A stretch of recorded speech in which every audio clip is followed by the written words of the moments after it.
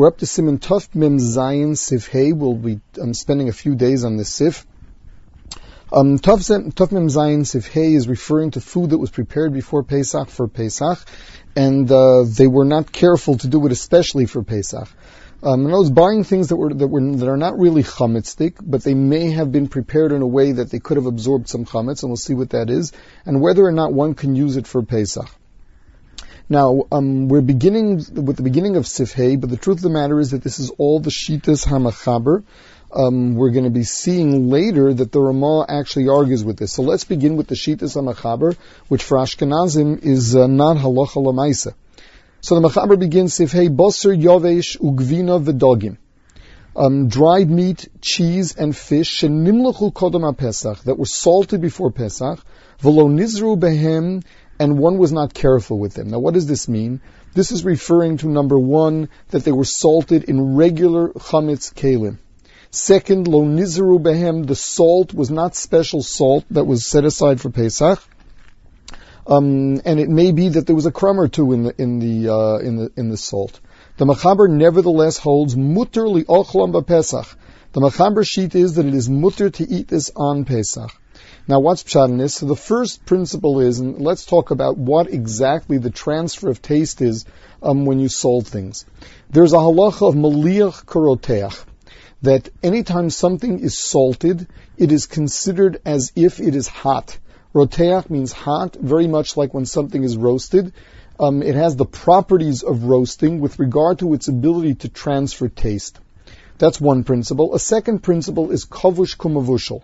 That is, that if something is soaked in a liquid for 24 hours, it has all the properties of bishul, of actual cooking. There is tzli and there is bishul. Now, going back to the first one, which is malicha, which is the equivalent of tzli, so the rule is that unlike kfisha, malicha does not have the ability to draw flavor that has been absorbed into a keli. This is the rule of ein malicha lekelim lahaflit, that malicha, salting, does not have the ability to extract taste that is absorbed into a keli. Consequently, if you went and salted your meat, your fish, your cheese, you salted this in a pot, the halacha is that it will not have the ability to draw the taste out of it, and this would even be if the pot would be a ben yomo, meaning that within 24 hours it was actually used for chametz. Nevertheless, this would not have the malicha would not have the ability to draw out the chametz. Now, the second rule is what happens if something was soaked in a keli, meaning it was sitting in a puddle. So here, let's say again, the case of the meat, the fish, the cheese, it was sitting in water in a keli. So there the problem is kvisha. And kvisha, unlike malicha, does have the ability to extract. So number one, we have a rule of stam kelim einam b'nei yoman. We say that your average keli was not used within 24 hours, and therefore we can assume that this keli was not used for chametz within 24 hours, unless you're sure otherwise. And therefore, we do not say that the kfisha will extract anything, because after 24 hours, we said the keli becomes nosen tam lefkam, the taste in it is off, and therefore whatever is absorbed into the food now would not be considered chametz.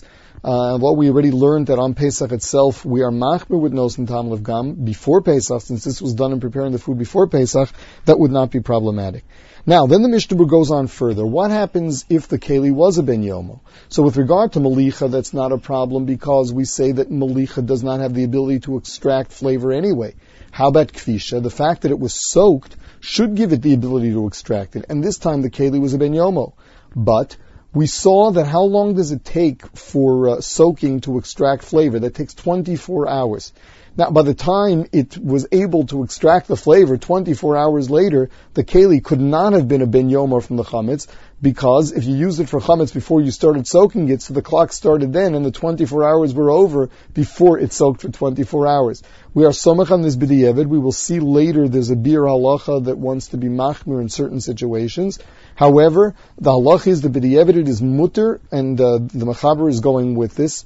that after it's been soaked for 24 hours, even if it was a ben yomo, we do not consider it nosen tam l'shvach, we consider it nosen tam l'gam, and would not be able to answer anything. So once again, the Mechaber Shita is that whether it was that your food, your non-chametz food, your meat, your fish, your cheese, was salted in a keli that is chametzdik, or sat in a puddle in a keli that was chametzdik, the halacha would be that the food itself is mutter, if this happened before Pesach, because ein malicha lekelim lahaflit, malicha, the salting, does not draw out the flavor, and even kvisha would only take place after 24 hours, and by then we say that whatever taste you had inside the keli was already nosen tam l'gam, and under all circumstances, if you don't know that the keli was used within 24 hours, our assumption is that it's an eino ben yomo.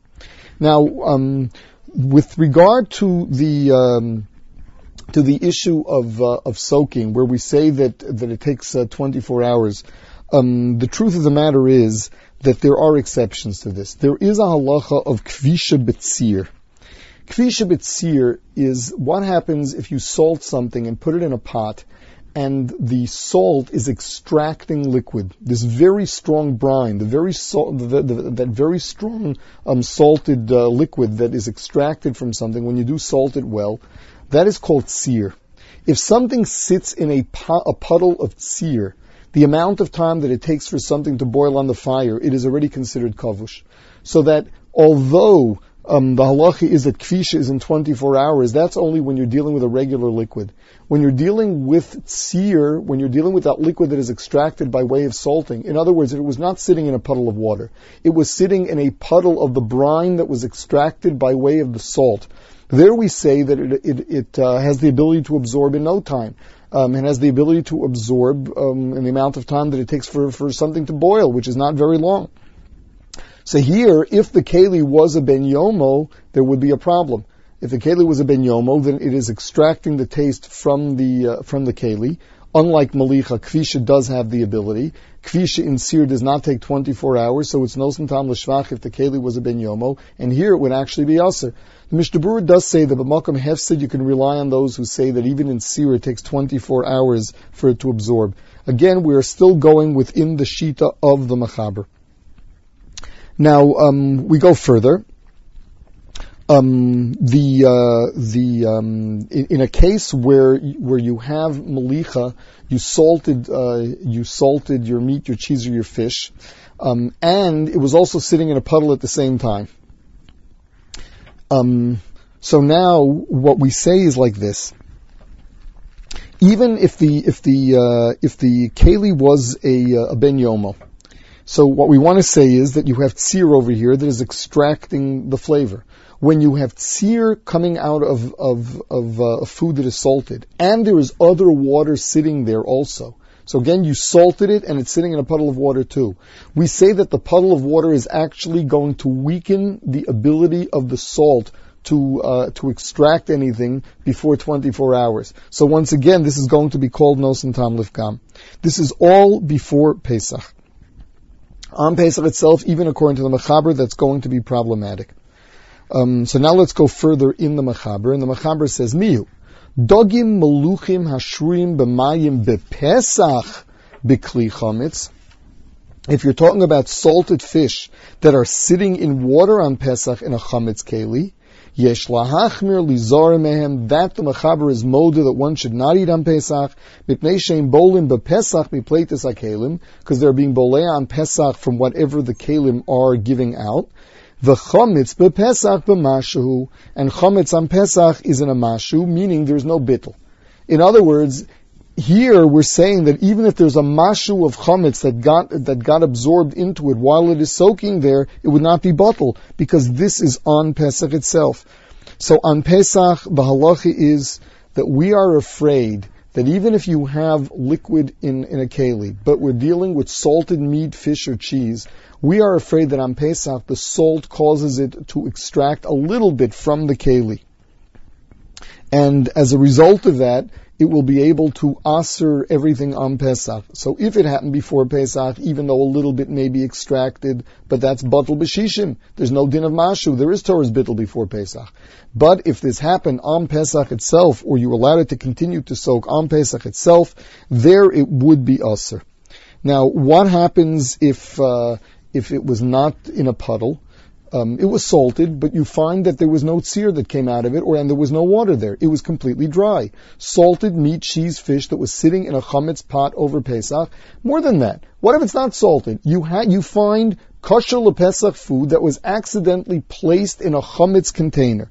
According to the Machaber, there's absolutely no problem with it, even if it was there for 24 hours, even if it was salty, as long as it wasn't sitting in a puddle, because ein malicha lekelim lahaflit. We say that malicha does not have the ability to extract anything, not even a mashu, from that keli which is chametz. Now the Magen Avram brings down that herring is considered charif, and unlike simple salted fish, herring, because it's so much sharper, it's stronger. We say that even if it's sitting in a puddle of water, that is not mevatel the koach hamelach. That will not compromise the ability of the salt in it to extract flavor from the keli. So even if you're dealing even if it's before Pesach, if it's a keli that is a ben yomo, we would say that the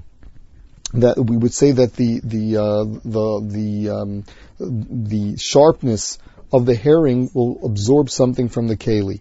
Not only that, but lechatchila, even if the keli is an eno ben yomo, you shouldn't really be using this for Pesach, and you certainly shouldn't be lechatchila planning on preparing your herring in a keli chametz for Pesach itself.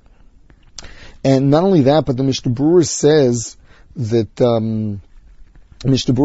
b'di'eved, although we're mekel in a keli eno ben yomo, but in a keli ben yomo we would be machmer. So once again, in the case of herring, because herring is so strong, we say that even though it was sitting in a puddle of water, that would not have the ability to weaken the power of the salt on the fish from being bolea, and therefore, if the keli was a ben yomo, it is aser even b'di'eved. If the keli was an eina ben yomo, the halacha would be that it is mutter b'di'eved, but only b'di'eved.